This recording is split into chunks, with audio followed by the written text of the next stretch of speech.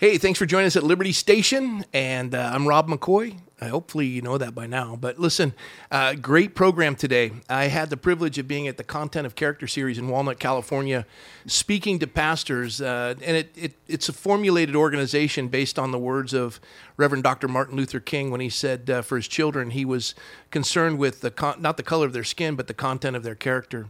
And joining me today are two brothers who contain more melanin than I do, and yet they're considered white racists. And not because of the color of their skin, but because of their ideology of what they stand upon, which is truth. And yet because they don't fit the narrative and they stand upon truth, they're labeled and canceled and attacked and vilified. And they're two of the bravest men I've ever met. I've come to love and adore them. They have been, for me, instruments of encouragement and blessing. They have inspired me to stand strong. They've given me information and insights that I had never known before, and they are remarkable human beings. And so I can't wait to introduce you to them, and I'm not going to waste any more time because the more talking I'm doing, the less they're doing, and they need to be doing the talking, and I don't want to be a guest on my own show. So joining me are my dear brothers. To my far left over here is Pastor Mark Little, and he is the sweetest human being on the face of the earth. Look at that smile. It's disarming. He is tender and sweet, and you hold the record for the longest service at Godspeak. Not just one, all three of them, and that is a remarkable accomplishment. And even though you preached longer than anyone has ever preached and prayed at the end individually and quietly, nobody left the sanctuary, and the place was filled with tears as the Spirit of the Lord fell upon the congregation. And I am so blessed by you. And then closest to me is, well, I'm going to tell him it's Walter Hoy II, but Reverend, Pastor. Bless your heart. Yeah, he is an unending advocate for the unborn. He and his wife, Lori, have contended for the unborn. They have been a voice for the unborn to the point where you've been arrested and incarcerated, standing in opposition to a state that not only leads the country in abortion, California. They don't just tear the baby apart in its mother's womb and flush the parts into the sewer system of the state. They harvest the organs before they do that. Yes. And we're going to hear statistics, especially from your wife, Lori, today. And I want to do another episode with her. Please. About this genocide on the black community. And both of you, I don't know where we're going to go with this today, but both of you have been a voice for the unborn. You and your wife, Tigra, have contended, especially in Los Angeles, for the unborn. And now you're working with an organization, Cure, I believe it is. I want you to tell everyone about that, Mark. And then, Walter, you jump in and share. And we're going wherever the Lord leads. But I'm just going to begin because folks are going to be watching this. And we're going to start with the obvious. You're sporting this crazy ring that is just sparkly and huge. And I'm looking at that thing. I know what it stands for, but I want everybody to know what it means to you and why you wear it. Yeah. Well, Pastor Rob, thank you. You speak so well of us, but the reality is that you are a leader among leaders. Yes. You are a pastor to pastors, and you are a blessing to the body of Christ. And I can say this honestly. I think beyond what the Lord has allowed you to appreciate in your own mind. And that's a real blessing, to be able to function and be who you are and not understand the gravity of it. That's a blessing. That's a blessing. And it's called humility. So I'm glad to be with you. I'm glad to be with my friend Walter Hoy, who is a dean in what we do in our community. But it's beyond our community. He is a dean. He's a leader. His Issues for Life website is a resource. Yeah, it is. For all of us around the globe because of the years of work that he's put into building an archive of information that you can't find anywhere else. It's staggering what he has done. And Walter, you and Pastor Broden were the co-founders of Content of Character. Is that correct? That's correct. And it's been a project we started, years ago. And the Lord has just brought it this far. Amen. Well, I want to dig into that, but hey, I started with the ring. Yeah, Come I'll on. answer it. Enough with the accolades or whatever it is. I'm rubber, you're glue. Whatever you said about me bounces off me, sticks to you, so go for it. That's called humility. All right. So I'll tell you, and it really does tie together because one of the major problems in the African American community, it's now bleeding over into other ethnicities, is fatherhood. Yep. And I was raised by a single mother, but she raised me to believe that my father loved me and that I'd be in relationship with him. Come on. And I knew him from an early age, but he didn't raise me. Right. I often heard that he was in town through the newspapers. So my dad is Floyd Little. He passed away a year ago, January 1, 2001. And he was blessed to have come out of Hill House High School in New Haven, Connecticut, went to Bordentown Military School in New Jersey. Wow. Went to Syracuse University, became the third legendary 44 behind Jim Brown, Ernie Davis, and then Floyd Little. And then my dad went to the Denver Broncos at a time when they were moving the team. Yeah. And so they kept the team there because of my dad's leadership, and they called him the franchise. Come on. And so he went and had a great career.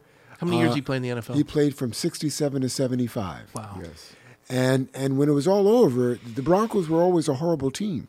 They never went to the Super Bowl. And the year after he retired, they went to the Super Bowl. There you go. But they What wouldn't position let- did he play? Running back. Okay. He was running back. And to survive that long as Yeah. running back, I mean, that is, you just run into a brick wall every No, time. there's no doubt about it. I mean, there's a lot to say about the team, but the Orange Crush, go Orange. But at the end of the day, Dad didn't go into the Super Bowl, into the Hall of Fame rather, and that was one of the things that just sort of plagued him for the latter part of his life. Right. And his friend Jim Brown said, Floyd, you were the only 3-time All-American. You don't need to be in the Hall of Fame for us to remember how good a player you were. But Dad never let go of his dream Yeah. to be in the Hall. And so ultimately in 2010, he was elected by 44 voters. There was the 44th president of the United States, an African American. I was 44 years old, and my father wore the number 44. Is that And what he you was- did? You do that for the lottery? Well, we should have played it that year, but it was just a bizarre coincidence. And, Yeah. Here's why I tell that story. Out of all the people who could have inducted him into the Hall, I've got 2 sisters that he raised, who I love them, and we're in great relationship, and that's another story of blended family being mended. Yeah. Right. But bottom line is, I inducted my father Come on. into the Pro Football Hall of Yes, you Fame did. Yes, you as did. his best friend. Come on. It's a story of Redemption. What? That's right, restoration, Yep. redemption. But here's how. Sometimes kids have to be the adult in relationship. Yeah. Sometimes kids have to learn to say, I don't need your apology, I need relationship. They'll be led by a child. Oftentimes, we're chasing apology and we don't chase relationship. There you go. Wow. And so I chased relationship, and it resulted in my dad and I being best friends.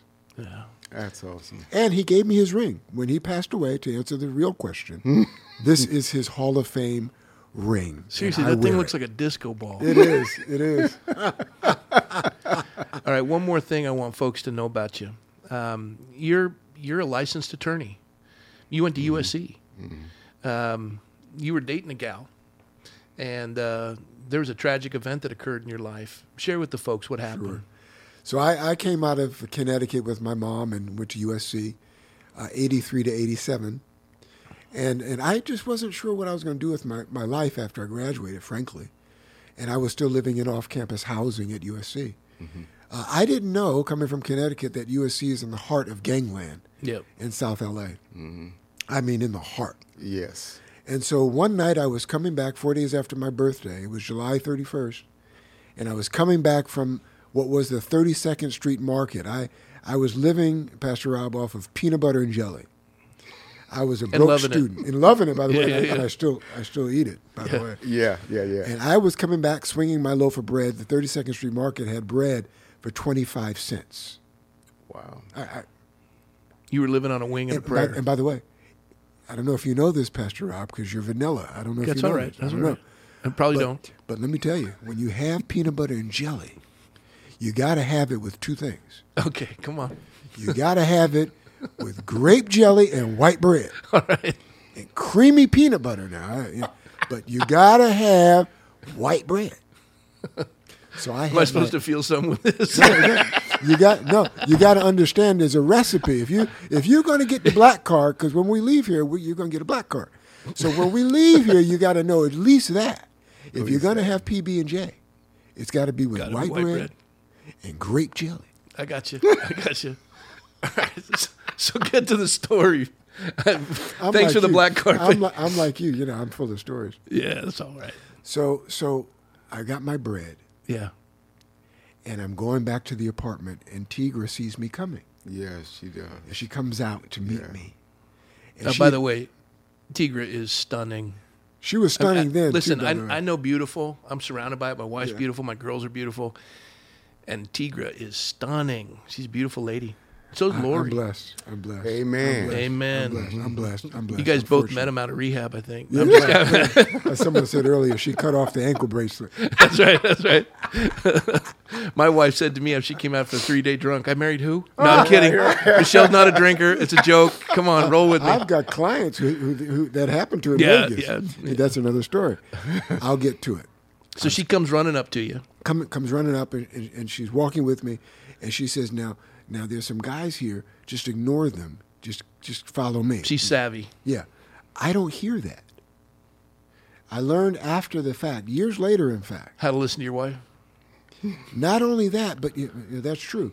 But sometimes things are meant to happen. Yeah, I got you. I didn't hear it. And so as we were passing cars and going toward the apartment, I hear a voice, can you help me fix this? And I'm a naive kid from Connecticut. I said, sure. Right. Help you fix what? And I went and I turned to him. He was a black kid leaning over a gold Jetta across the windshield wiper. And I said, sure, help you fix what? And Tigra sort of stayed back a little bit because she had heard her own warning. Yeah. And I moved in and said, help you fix what? And he said, fix this. And he turned and he pointed a 12-gauge shotgun in the center of my forehead. No. And he said, you better have $100, at least $100. Right.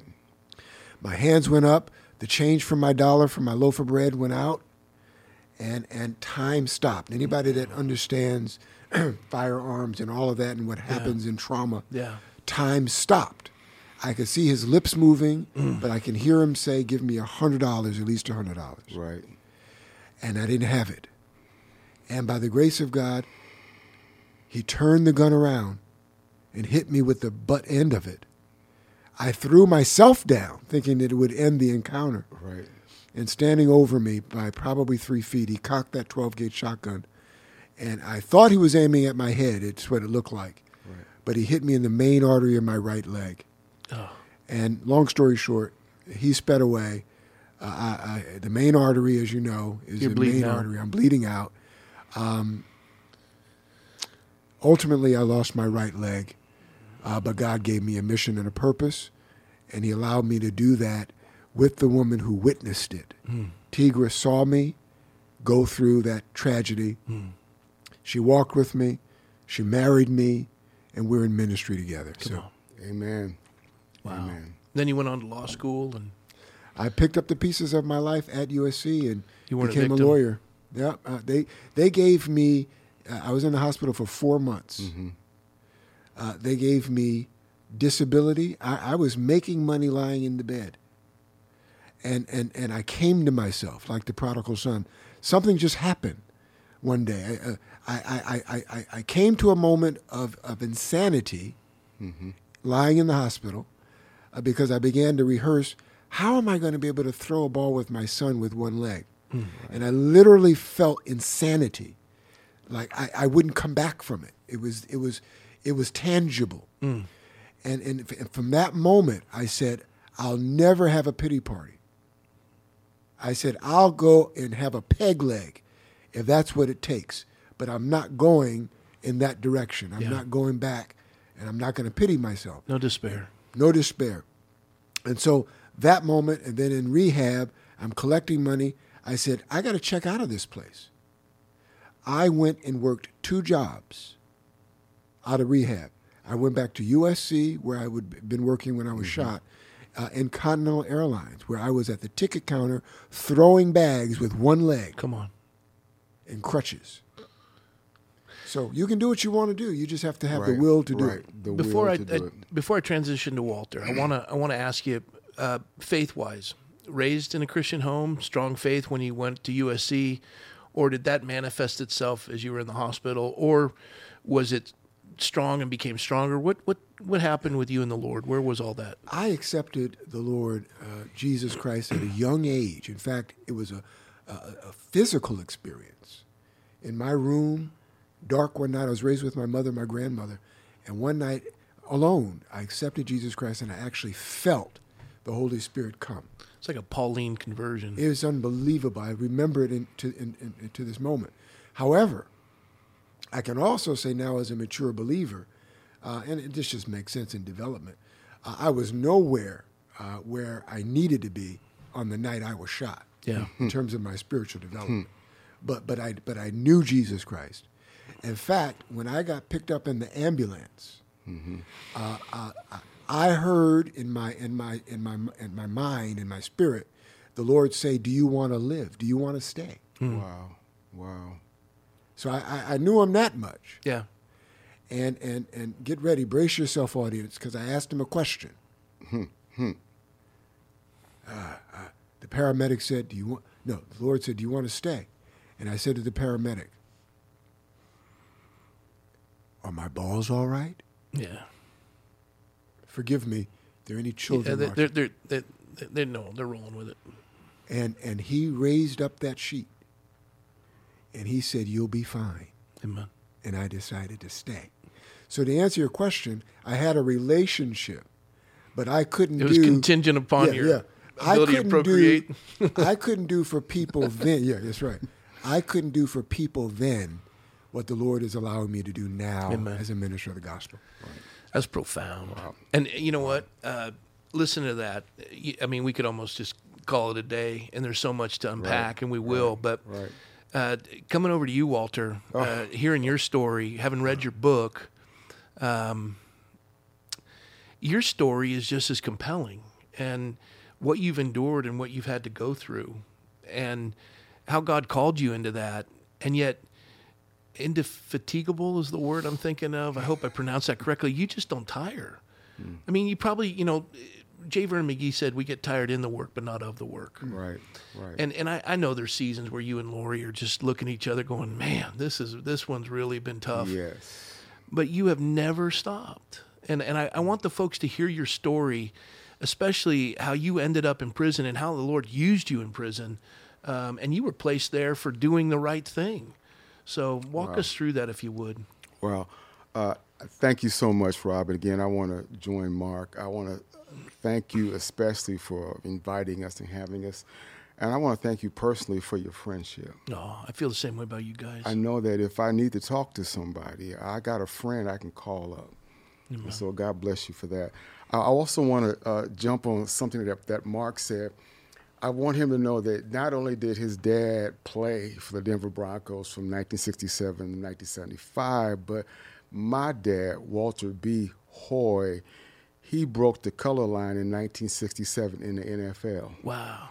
My dad became the first black American employee in the office for the NFL. We broke the color line. So that literally moved us from Detroit to San Diego. With the Chargers? Yeah, with the San Diego Chargers. They're my favorite team. At that time. So, well, I got to say I'm a Rams fan because I served in office here. But well, I grew up a Charger fan. Oh, well, gay man. God bless you. Born and raised in San Diego. I had to. Yes, that's right. Air Coryell. Yeah. Oh, now we're talking. We're talking. I can remember meeting your father, and my father and your father knew each other extremely well. You knew it in the 60s, 67, 68, 69. Those of us that were in the league, we all knew one another. Well, blacks in the NFL are like conservatives in California today. Back in the, I don't know if that's a good illustration, but I mean, we're like the island of misfit toys, you know. But what did he do in the front office? What was his role? He became the public relations officer, so he worked directly with the players, and he would help the brothers in their interviews. He would be the one on television. it was amazing, and that moved us from Detroit. Now, for me, that was traumatic. I grew up in Detroit, and Detroit was all black. That was just the environment I was born in. I didn't think anything about it. I was in the hood. And so moving from Detroit to San Diego moved us from an all-black environment to a virtually all-white environment. And the Lord began to move on my heart. He began to open up my eyes. And I began to see things in ways, racially speaking, that I would have never seen before if my dad hadn't made this move from Detroit to San Diego. So it was a perspective change, a kind of a paradigm shift. Oh, absolutely. I can remember I'm sitting in the locker room. I'm with the players. I'm a ball boy, and I'm having a great time being on the That's field. magical. It was just fantastic. But I was under the impression that the problem in Black America was the white man. And everything in Black America that was wrong was because of the white man. Well, now I'm sitting in the locker room. I'm sitting with the players, and literally the brothers are trying to sell me drugs. The brothers are trying to get me hooked. Mark knows what I'm talking about, trying to get me on it. He wanted to use me as a ball boy, one of the brothers, to help him sell it because I had access. I could go places that he couldn't go. And then I began to realize that, wait a minute.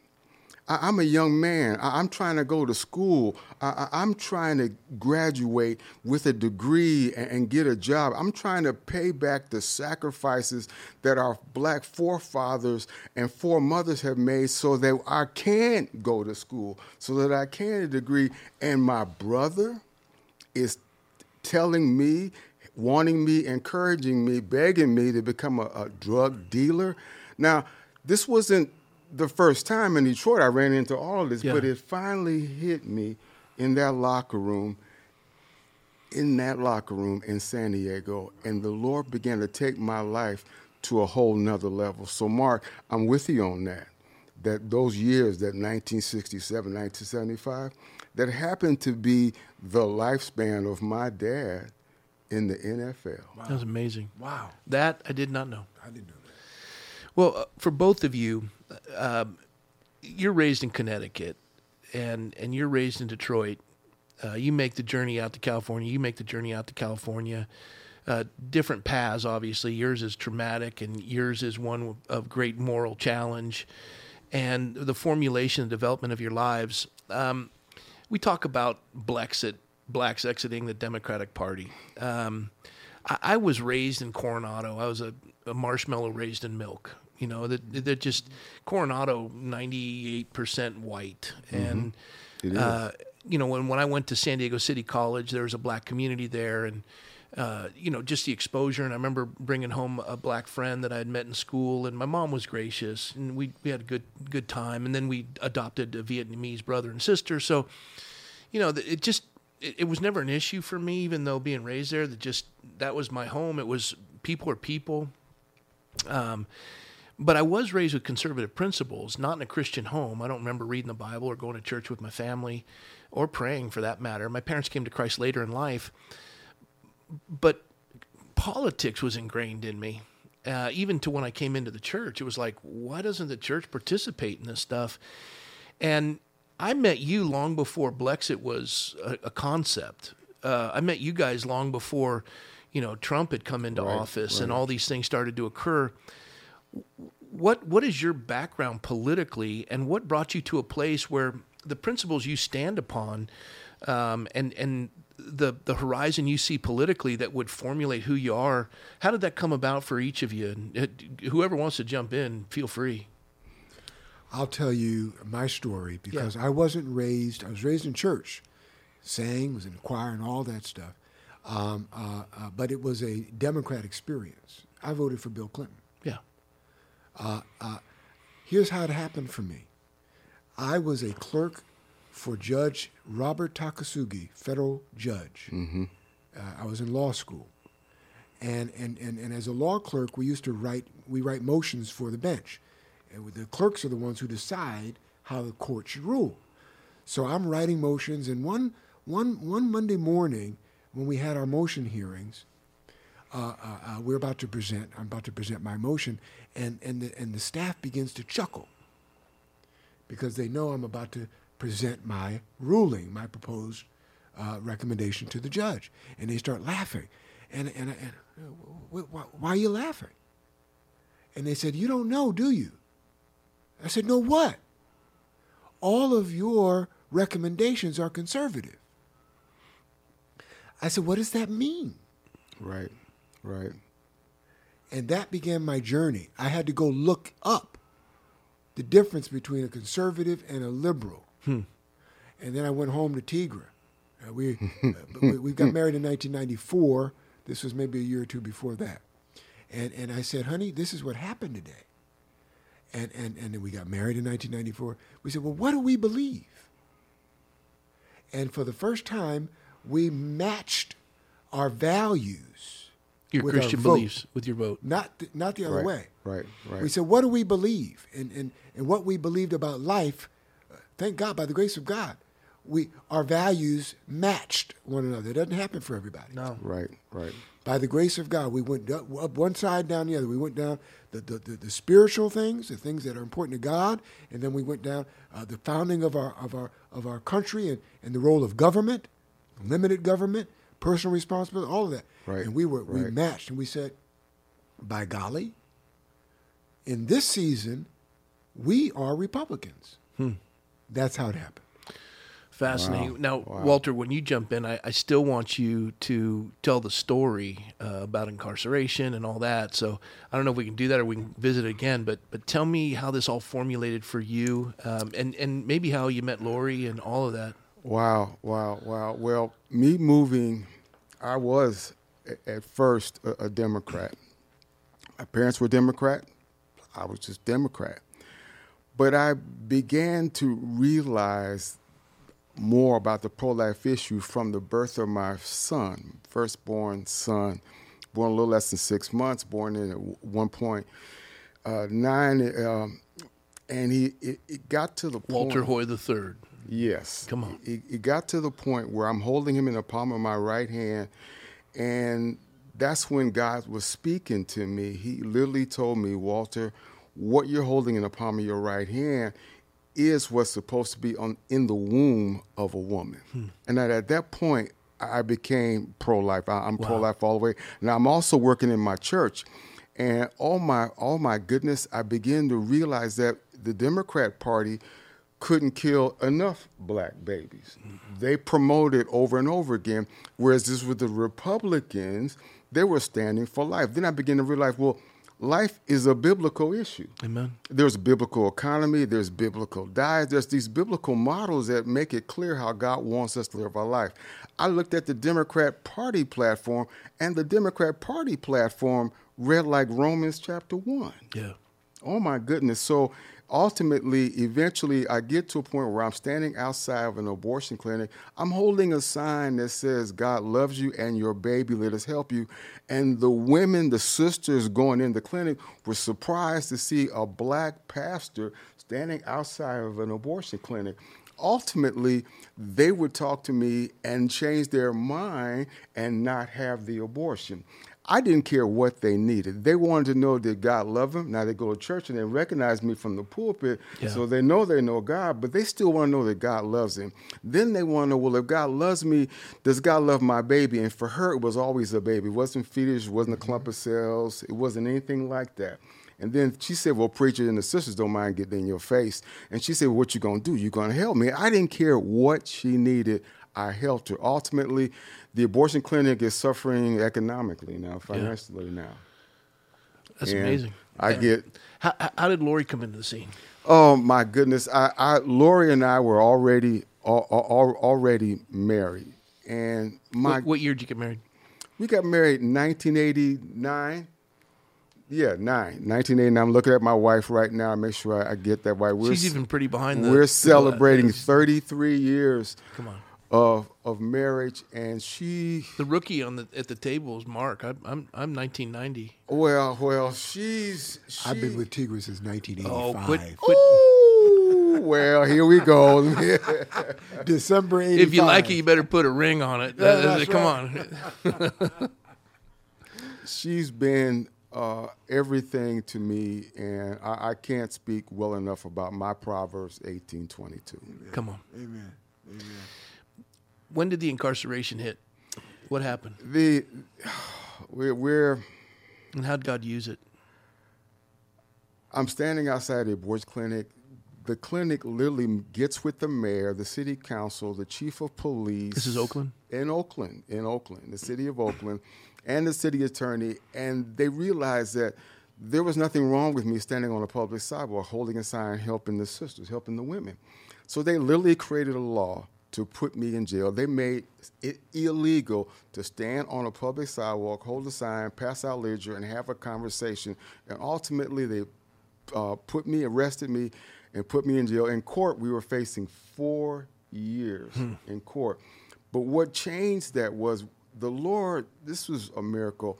I was trying to build up our pro-life ministry in our church.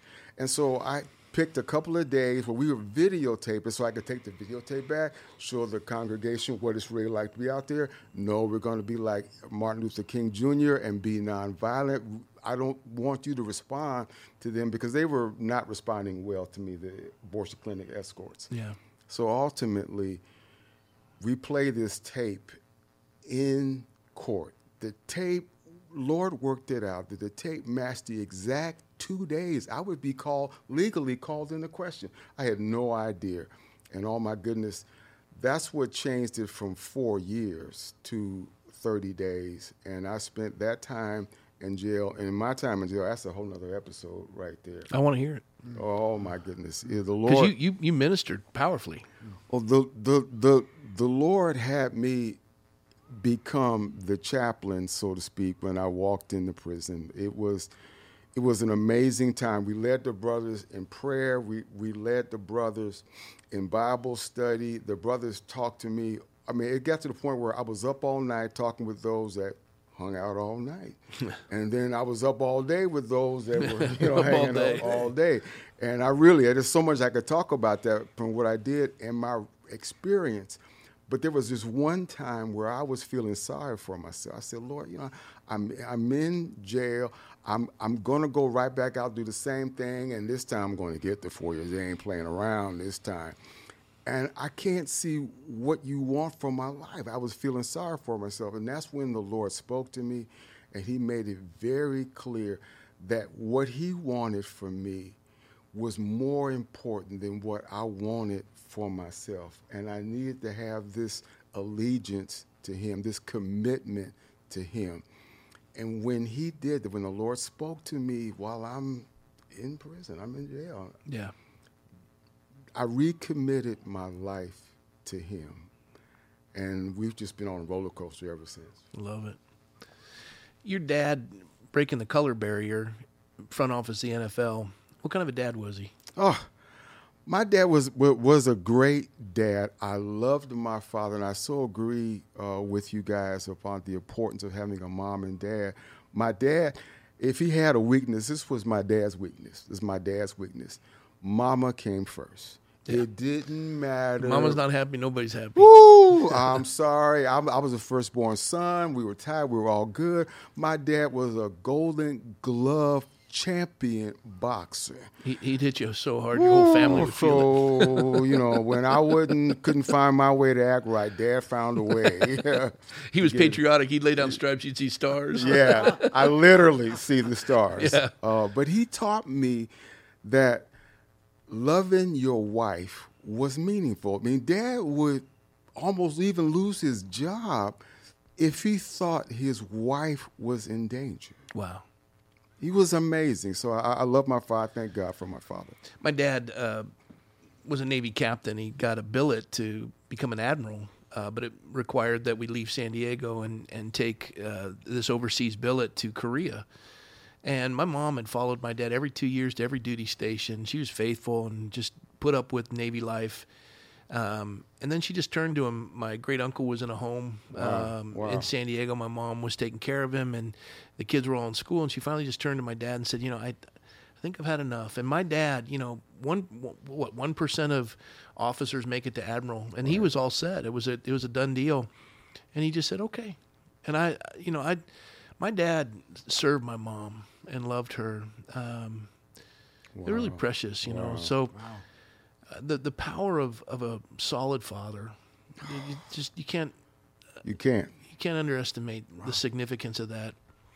Mark, with your dad, how did you all reconcile? I know it's relationship, but tell everybody at the end how you and your dad brought it around.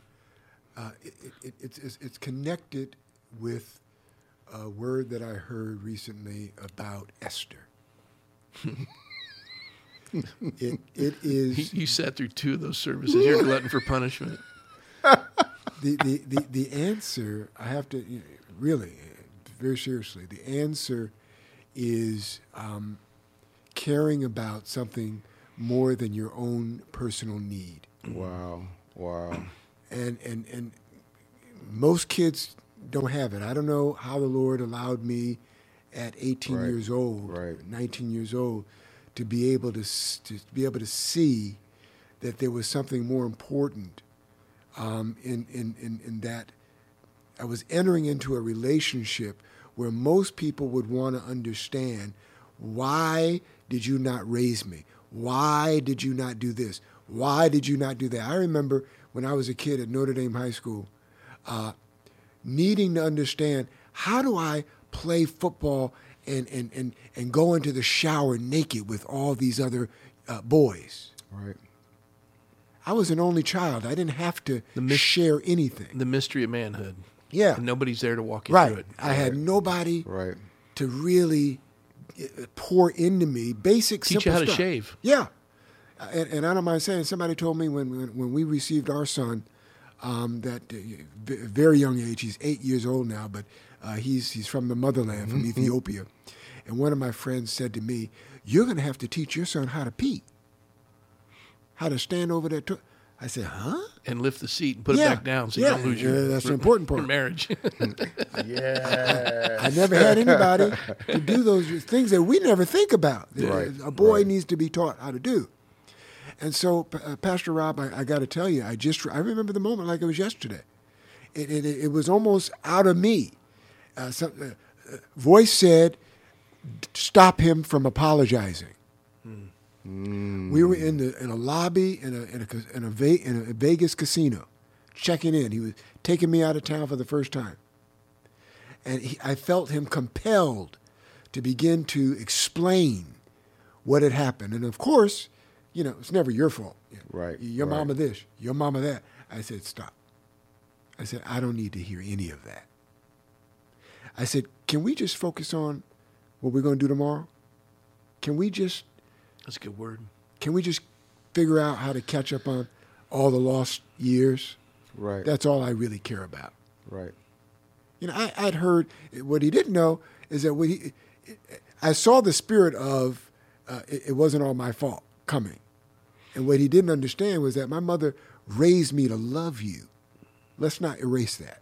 Yeah. Amen. Yeah. Don't spoil a good thing, Dad. So I write in my book, The Prodigal Republican, about this episode, and I say, and it's unfortunate because there are a lot of kids who have been abused by their dads, physically, emotionally, and so it doesn't apply to everyone. Right. Some people need a little more than what Yeah. I'm saying in this moment because they've dealt with trauma. That's right. They've dealt with real stuff that it takes more than what I'm saying, and I recognize that. But even still, unforgiveness is a poisonous pill you It swallow is. while you wait for the person you hate to die. That's right. That's right. Absolutely. Yeah. That's exactly Absolutely. right. So there needs to be that forgiveness. You got to let it go. There's no doubt about it. Put the consequences in God's hands. That's right. And I don't diminish that. Forgiveness is the absolute necessary ingredient to healing every relationship. Even if that person didn't do anything wrong and you didn't do anything wrong, but there's a chasm, sometimes you just got to say, "Hey, man, I love you. Right. And I'm sorry if I've offended you." And you ask for forgiveness. Sometimes you got to fall on the sword, like we talked about in church today. Somebody's got to fall, the Malachite. Somebody's got to fall on the sword That's right. sometimes. You know, as best as possible with you, live at peace with all men. That means clean up your side of the street. Yeah. And just own your stuff. And It's easier said than done, but and forgiving isn't forgetting, especially for folks abused. You You're can't right. forget what they did to you. Right. But forgiveness is putting the consequences of their actions in the hand of God so you can go on with your life. Yeah. Don't let them live in your head rent free. yeah. And hold every thought captive to the mind of Christ. When that trauma creeps in, just put it back in the file cabinet and say, God, you take it from here. You hold them accountable. Right. I'm not going to let them own me. Yeah. I'm going to move on with this. And folks need to understand that. I just got a word. Yeah. Somebody needs to hear that you are not what happened to you. That's right. That's right. That's a good word. So kids who are left, daddy left them, abandoned them, and the daddy wounds that exist in our communities. Right. You're not that trash that you feel like you are because you feel abandoned. You weren't abandoned. God never left you. God never left you. Hard to imagine, but it's true. Yeah, it's true. Yeah. And somebody needs to grab hold of that because some people feel, and 72% of our community have been left by dad. Yep. And so the feeling of abandonment and worthlessness is very, very prevalent in our community. And by the way, it's not limited to the black community anymore. No, it's rampant across the spectrum. Everywhere. For both of you, you know, the folks have received kind of a Reader's Digest version of your lives, kind of a quick flyover. But for the sake of time and just going to the direction I believe God wanted us to do is, would you share with everyone what your great passion is and how you've been brought to this place and why you do what you do and what's the why and what you do? I know it's the Lord, but elaborate what your great passion is and what drives you and your hope for this nation, why you stand upon the principles you stand, and what it's cost you, which obviously compared to the Lord is minimal. As the Apostle Paul said, I consider it all dung. But really, folks need to know the price you've paid. The idea that you would be called white supremacist. I mean, I can't even process that. It's just stunning to me. Yeah. Uncle Tom's, I imagine you've gotten that as well. Oh, yeah. Just lay it all out so folks can hear it, because faithfulness comes with a price. Yeah. But also give them hope. Yeah. Why? And don't make it up. I mean, just tell them, because I already know. Yeah. Share with them. Walter, why don't you take it? Well, I want to say that what God put on my heart is the child inside the womb, the very image of Christ, of God himself. And that's been since he revealed himself to me through the birth of my firstborn son. And since then, that has cost me not only time in prison and in jail for literally just standing on a public sidewalk holding up a sign, but I was also fired from my church because I was pro-life. And so being... A Holocaust in the black community, it's a black church, and you're fired. Fired. We were... When I was arrested, there was so much media around my arrest, around why I was arrested, around the people involved in the arrest and how it became a part of the law that was now on the books. It got to be the point where the church would be mentioned along with me, and ultimately that led to them meeting one day while I was out of town and deciding to fire me. And so I want to say this real quickly, is that pursuing what Christ has put on your heart will often cost you. And believe me, I didn't always have the answer that I have today, but I'm a witness today that God will see you through. God will make a way out of no way, and only God can do that. Come on, that's like an exclamation point right there. This is the dean. You're listening to the dean. I'll tell you quickly 2 points, responding in 2 ways. Number one, when you understand your identity in Christ and you understand that you have an assignment, you don't care what people call you. You don't care what people think about you. The Lord has allowed me to live a life of abundance. And if I pass out and die leaving this studio, don't weep for me, because I've done the assignment. Amen. And I could care less if they call me a coon, an Uncle Tom. When that happens, I pray for them because they show their own ignorance. Yeah. Yes. It has no impact on me. We talk about Arab Christians. Jews don't trust them. The Western Christian world doesn't trust them. They're in an island unto themselves. The Muslim world wants them destroyed. I would think it'd probably be a similar road to hoe for you guys that being a conservative in the black community, you are suspect in the white community. Yeah. You're alienated from the black community, and no one chooses this for themselves. It's not a pleasant road to walk. No. But yet, you're compelled to do it. With this calling on your life, what are the greatest needs in America from your perspective?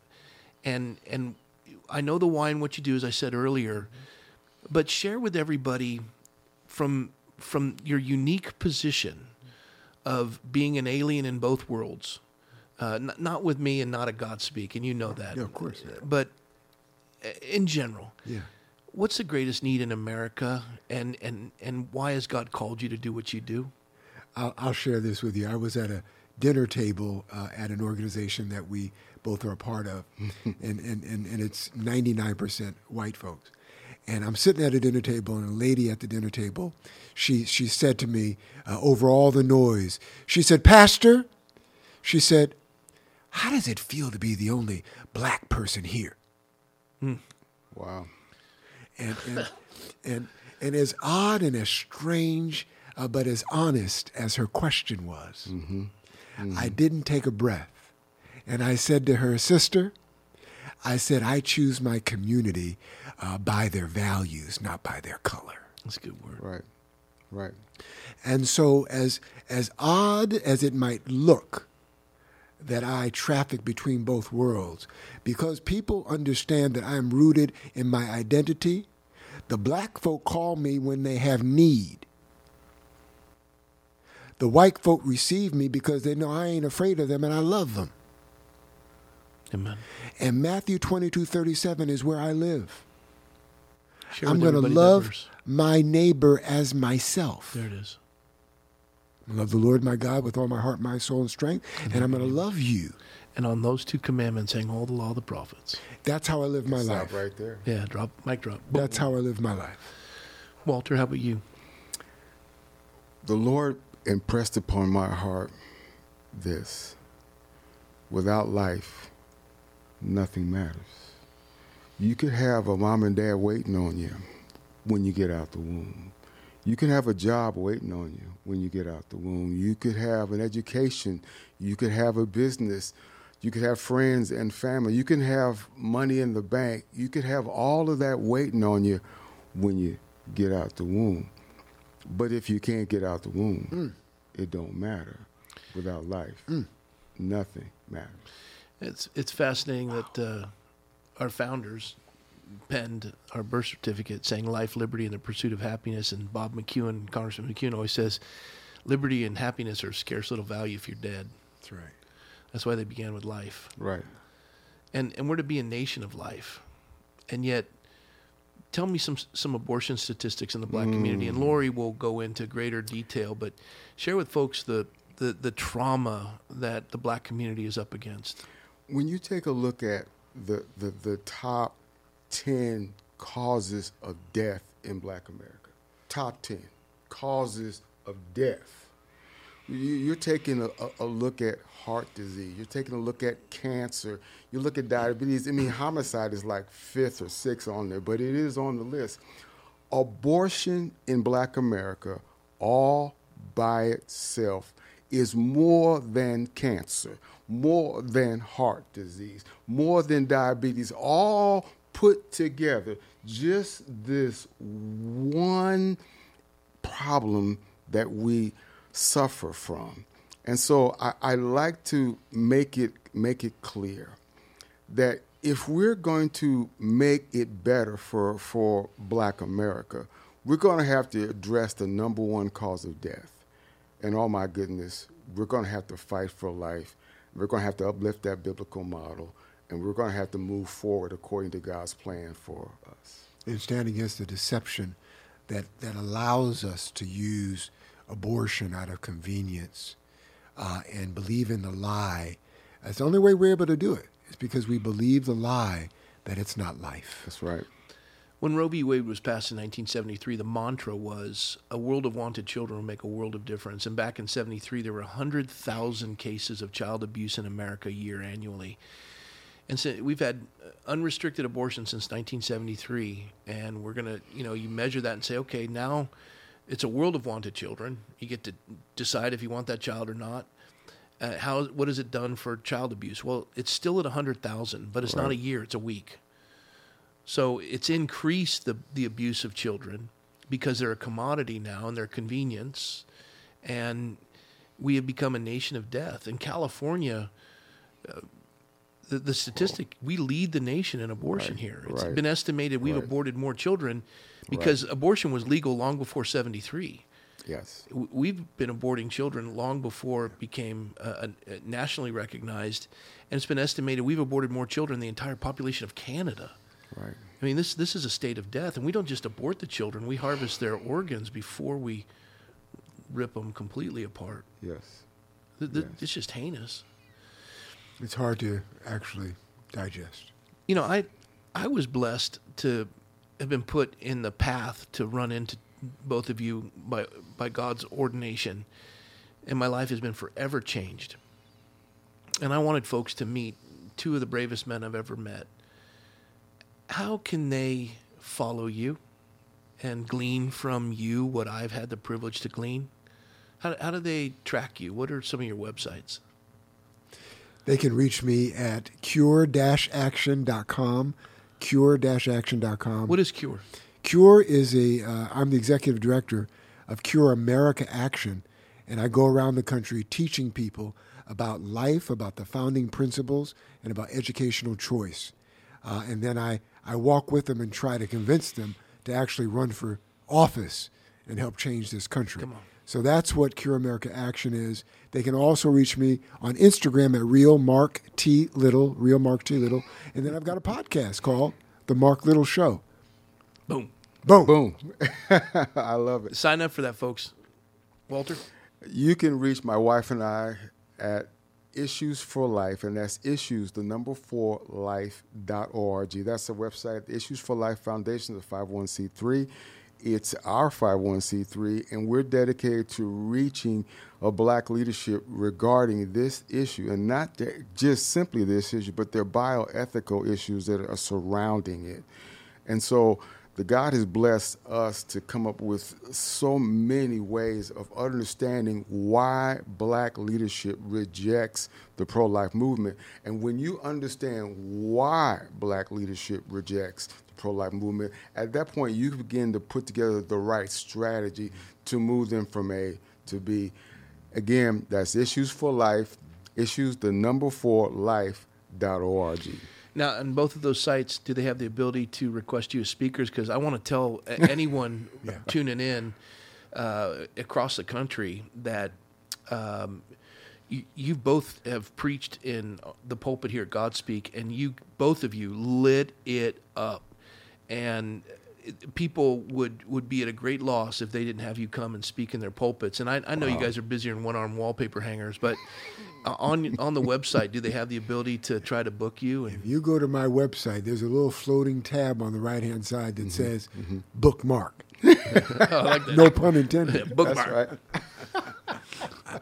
Walter? Yeah, and the same thing, you go to our homepage, just right there on the home, but just scroll down. It's right there. You can feedback. You can't miss it. Giant form. Just let us know the date and the time, and we'll take it from there.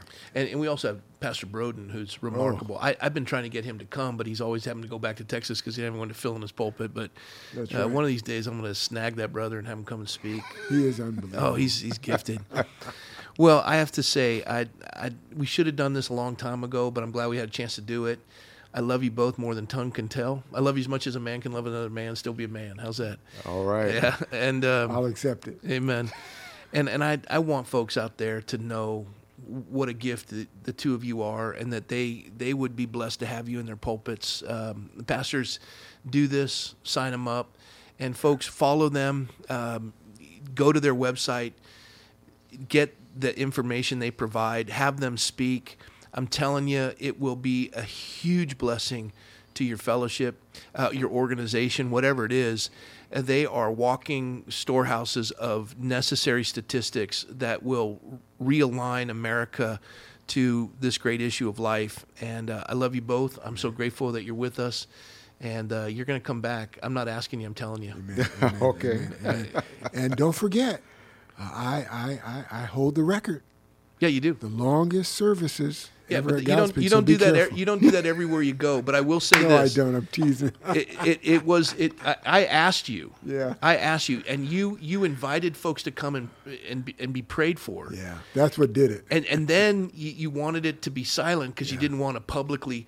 And nobody left while you're laying hands on each of these folks. God's given you a word on each of them. Yeah. And I'm watching the place the Spirit of the Lord fell in such a profound way, all three services. And then you came back, and today, at the end of the third service, I had you pray, and the same thing happened. I wish God had made two of you and none of me. You are so gifted. And But I can preach on time. So yeah, I know you can. I know. Yeah, I've seen you. You did. Actually, you got down early at the Did content I? of character. Good. And you left it for Pastor Broden to. One of you guys did. It was Yeah. great. So we had a good time. Thank you, Pastor Rob. thank you both. And you have just been privy to sitting in the presence of two great men who I love, and I know you'll adore them, and I'm going to have them back. But keep them in prayer. They're on the front lines of the fight for life, and they are precious, precious brothers. Keep them in prayer. Cover them. Love on them. Support them. Go to their websites. And until next time, it's been a great pleasure to be with you. This is Liberty Station, because the Freedom Train leaves from Liberty Station, and Liberty's right. doing what's right. That's right. And freedom is having choices. So we're standing for liberty, and with that will come freedom. God bless you all. Until next time, we'll see you around like a donut.